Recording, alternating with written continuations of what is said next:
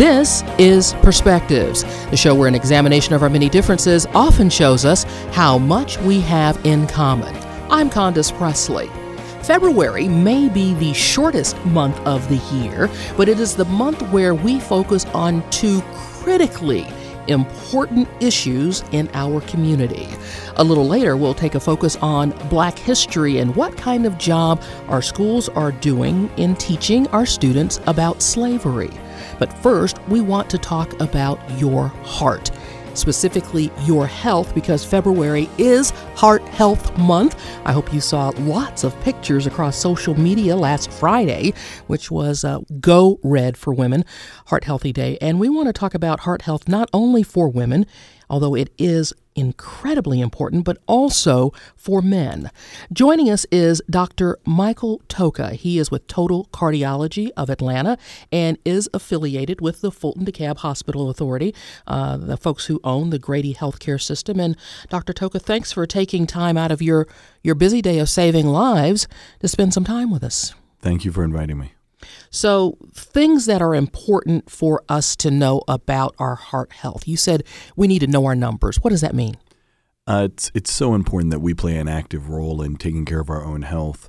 It's one of those things where all of us need to not only find the right physicians and find the right healthcare professionals, but also we need to be personally responsible for knowing our blood pressure, knowing our, for those with heart problems, knowing their ejection fraction, how well their heart is squeezing.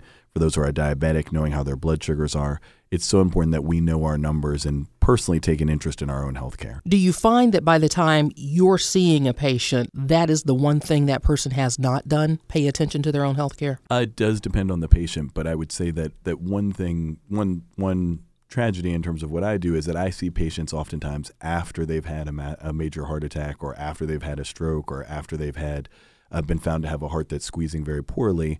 Whereas really these are things that need to start in terms of heart health and doing the right things before those things happen to try to prevent them rather than after there's a crisis. Okay, let's start with probably the most obvious thing. Talk to us about diet, weight, and our health. Excellent. Yeah, diet and exercise is one of the first things to start with.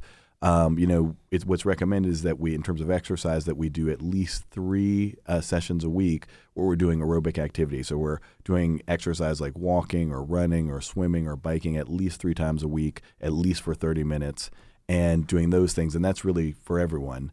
And then in terms of diet, in terms of general rules, there's a lot of specific things that we each have to do to try to find out what will work for us. But in terms of diet, sort of avoiding fried foods, avoiding salt, adding salt to our food because there's already a lot of salt in the food, avoiding a lot of sugar and desserts, and then trying to eat more vegetables because all of us don't eat enough vegetables. So what message do you give to listeners in our community who hear this and say, yes, I know I'm supposed to eat more fruits and fresh vegetables, but I can't get them in my neighborhood at my local grocery store? Which is a major problem throughout the whole country, the food deserts.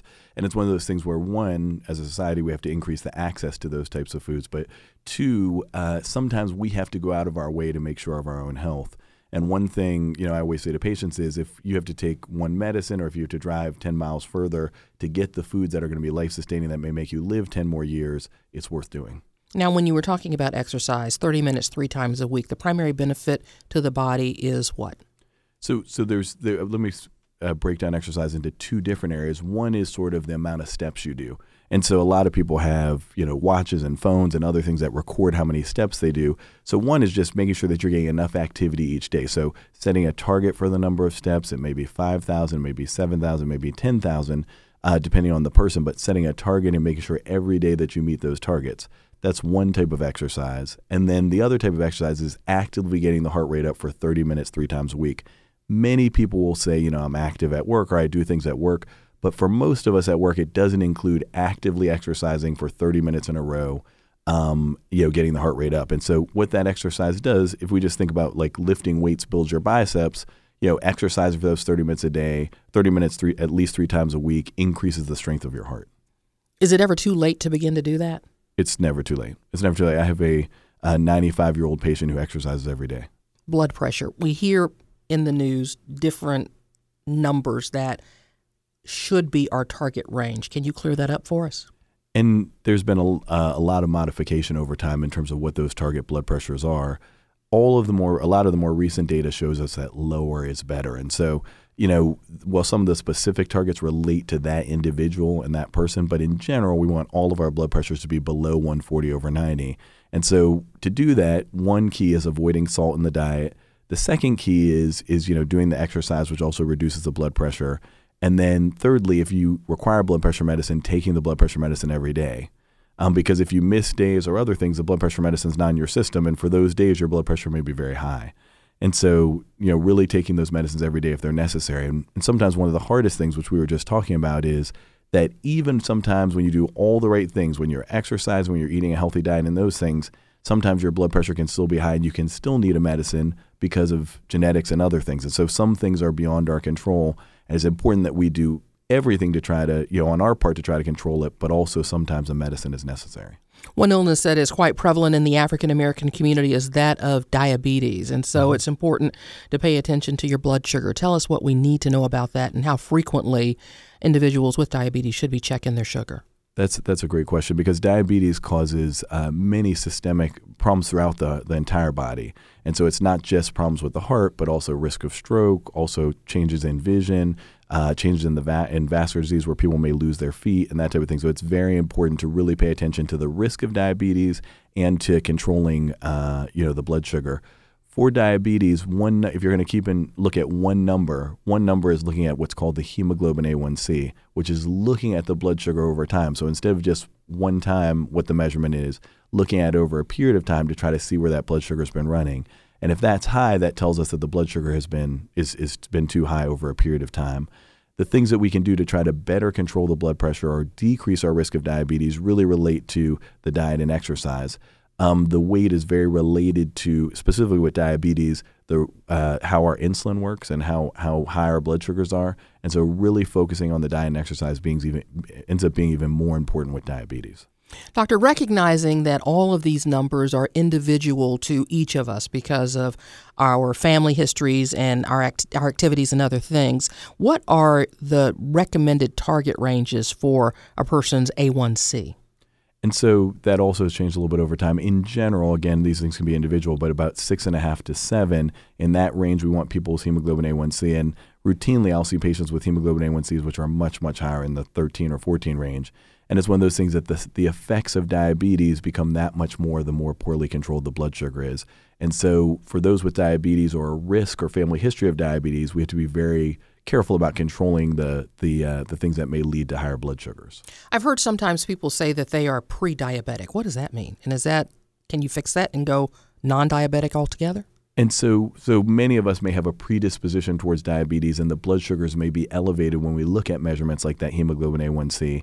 And when you're pre-diabetic, it says you're at particular risk. It says that on some measurement, we've seen elevated blood sugars, and you're at particular risk for going on to the full spectrum of diabetes. And it says that you even have to be much more meticulous about the healthy diet, the exercise, and making sure that and then monitoring that blood sugar relatively frequently. When we talk about heart disease and heart attacks, it's often described as you have this pressing anvil-like weight on your chest, or you're told that you're having pain in your left arm. But I understand for women, we present with an entirely different set of symptoms when we are having a heart attack. Can you set the table for us there and tell us what's different about women and how we can be better advocates for ourselves in the doctor's office or in the emergency room if one should think she is having a heart attack? That's another great point, because one of the things that we try to stress in the practice in total cardiology and in other places is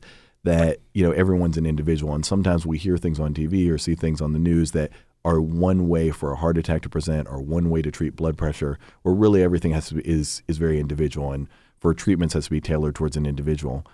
We often see with women that typical description of chest pain is not the way that women present with heart attacks. And so sometimes people don't get evaluated, or women don't get evaluated because they assume that it's not a heart attack. And it's one of those things where if there's, it can be from signs of pressure or heaviness in the chest. It could also be changes in the breathing pattern, or just not being able to exercise as much as you could previously. Any of those things could relate to, changes or heart disease, and are important to get looked at by your primary doctor or cardiologist. specifically what I find with the women that I see is that they are oftentimes that they're doing a phenomenal job taking care of everyone else, all of the family members, friends, everyone else, and they're doing so much for other people that they're not taking the time to take care of themselves. And I always stress to all of my patients, but my female patients, to really make sure they're taking the time to take care of themselves and not just everyone else. Because I think that sometimes that can, if you're not around to help take care of everyone else, then, you can't be helpful. And so really taking that time to make sure your health is taken care of, make sure you have the time to watch what you're eating, make sure you have the time to exercise, and, taking care of, your own health concerns. So what are the signs of a heart attack? So it can present in different way in different people. Commonly, we think about pain or pressure in the chest, sometimes which can radiate to the left arm. We can also think about change in the breathing pattern, feeling short of breath or that type of thing. Sometimes, and as I said, sometimes for people, it's that they used to walk a mile every day, and now when they walk half a mile, they can't do it. They either feel pressure or they just feel like they can't go further. And a lot of times that can be suggestive of heart disease.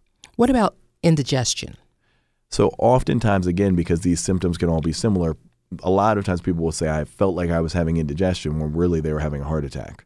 And so it's one of those things that certainly if something continues and is persistent, and certainly if something isn't treated with, sort of Tums and that type of thing, then it's important that people get it evaluated. If there's any sort of chest pressure or chest pain that's of concern, I wouldn't assume it's indigestion. I would get it checked out. And what about unusual teeth pain, especially in women?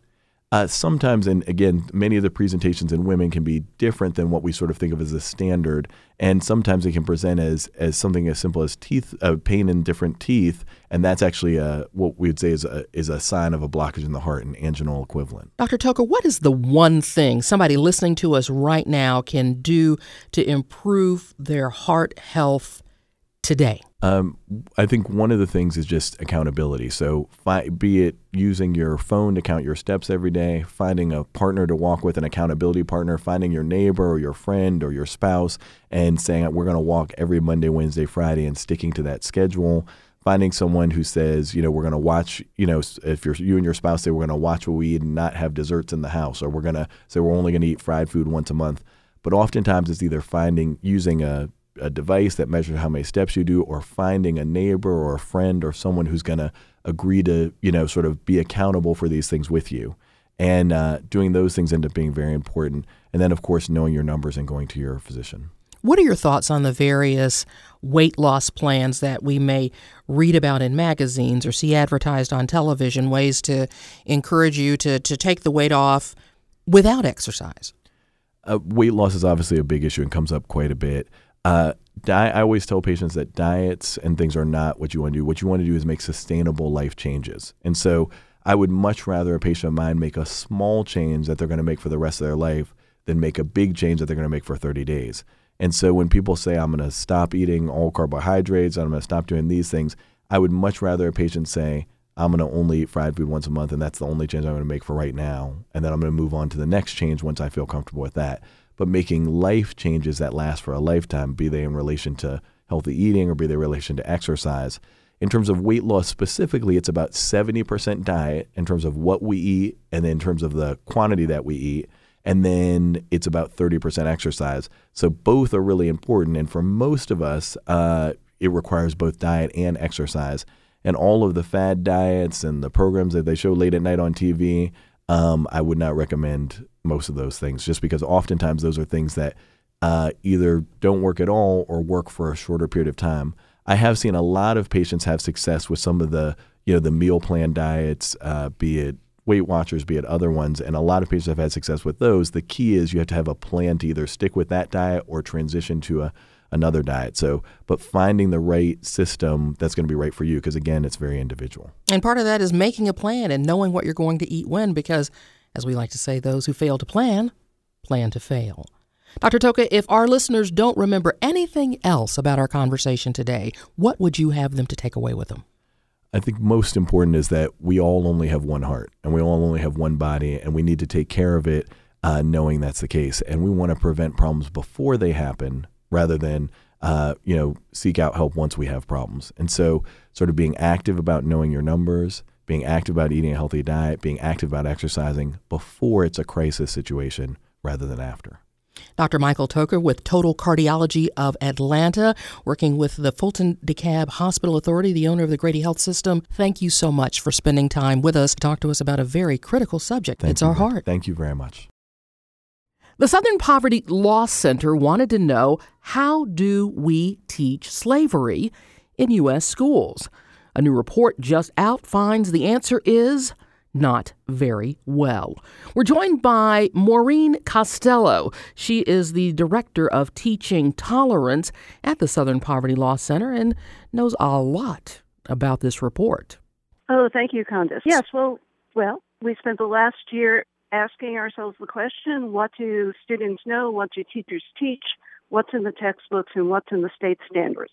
And as you pointed out, what we learned is that we are not doing a very good job teaching about American slavery, and especially about how it continues to impact us today. Why is that? Is it just because there are those who just don't want to remember that part of American history? That's largely it. We like, as Americans, to believe that, we started out perfect and we've just gotten more perfect ever since, to quote the words from the preamble of the Constitution about a more perfect union. We start out often teaching children about the good news, people like Harriet Tubman or the Underground Railroad.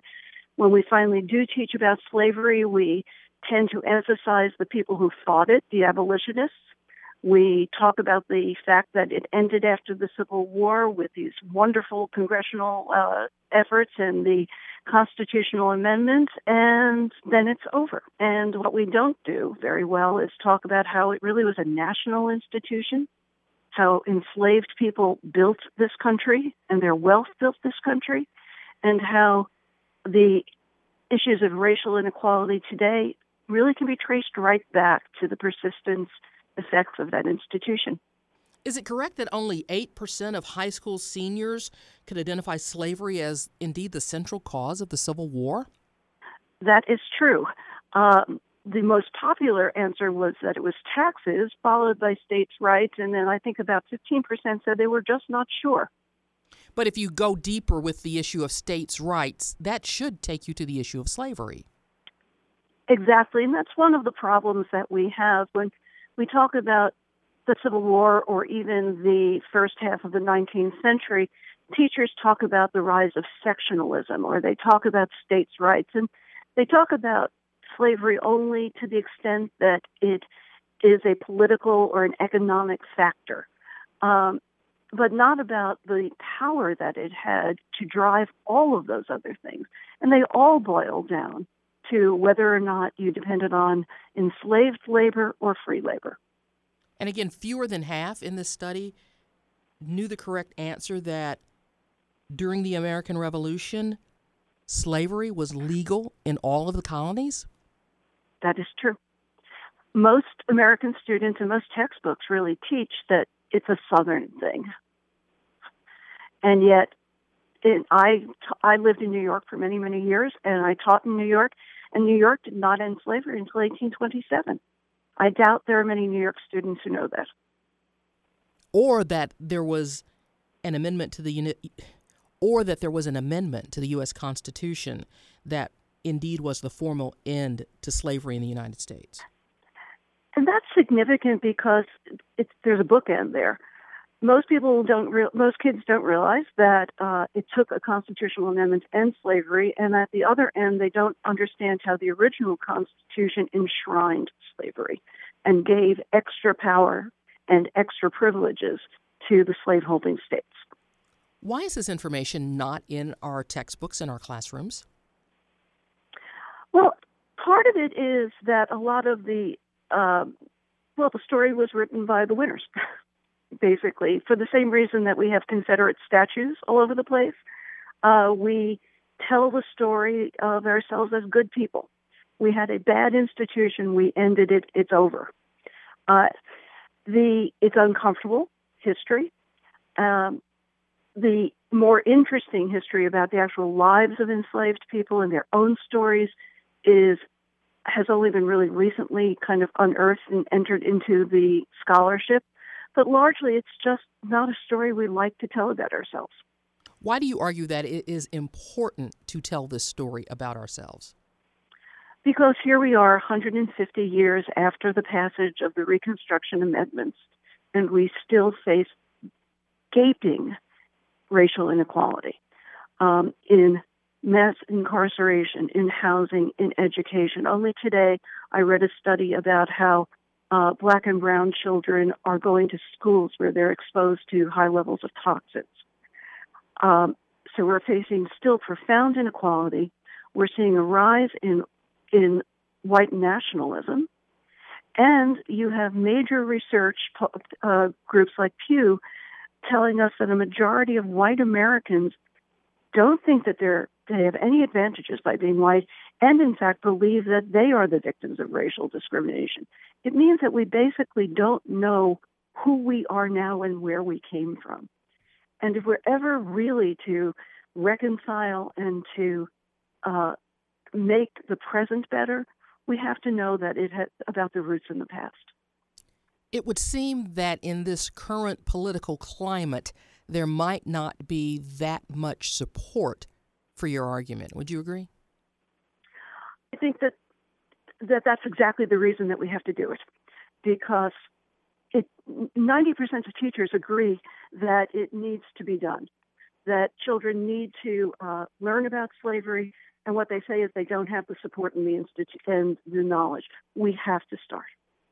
So how do people make that happen? I know your report says that, as you just said, more than half of the teachers reported that they were not happy with their textbooks. Almost half said the states aren't trying to help. We think that, we've published a solution at the same time that we've published the report. We worked with academics to come up with what we think is a very fine framework for what students should know, and we've also added how teachers can teach it. And what we hope is that publishers will pay attention to the framework, that states will adopt it as they develop standards and develop guidance for teachers and develop curriculum. And in the 35 states that are local control states, that school districts and schools pay attention to it as they develop curriculum. We think that teachers need a lot of support and professional development, both in what to teach and also how to teach and how to talk about race. But, we spend a lot of time paying attention to how to teach math and how to teach reading and what we should teach. We should do this about our own history. Tell us a little bit more, Maureen, about teaching tolerance. Well, teaching tolerance has been around for a little over a quarter century. Our mission is to help educators prepare young people to be active participants in a diverse democracy.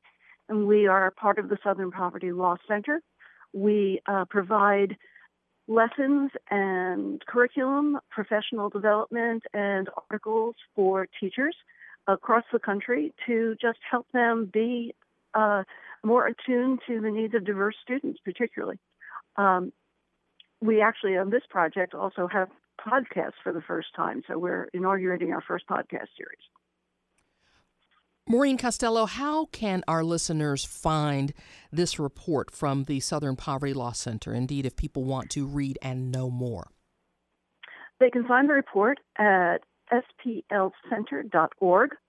And if they're interested in looking at the curriculum materials, they can go to tolerance.org. And they'll find the report after 10:30 this morning. Teaching Tolerance Director Maureen Costello on the line with us. It is Black History Month, and their new research finds that we don't teach slavery in schools very well because it's an uncomfortable subject. And again, you argue that's something that now more than ever it's time to change. Indeed. Maureen Costello, we appreciate your time. We thank you so much, okay? Okay, thank you, Countess. And we're going to close out our program today with a very special message, a tribute of sorts, from a frequent guest on Perspectives, Georgia Congressman David Scott. He tells me, in celebration of Black History Month, I would appreciate your sharing my tribute. It includes a poem by Poet Laureate Langston Hughes, that poem called Mother to Son. This is Georgia Congressman David Scott. Well, son, I'll tell you, life for me ain't been no crystal stair. It's had tacks in it, splinters, boards torn up, no carpet on the floor, bare. But all the while, I's been a-climbing on and reaching landings and turning corners and sometimes going in the dark where there ain't been no light. So boy, don't you stop. Don't you sit down on the steps 'cause you find it's kind of hard. Don't you fall now, for I's still climbing, I's still going on, honey, and life for me ain't been no crystal stair. Perspectives is a half hour we produce with you in mind. If there's something you think we ought to be talking about, let me hear from you. Tweet me. My handle is Condo29 on Twitter, or leave a message on our Facebook page. We do appreciate your listening and hope you'll be back next week at this same time as we examine another perspective.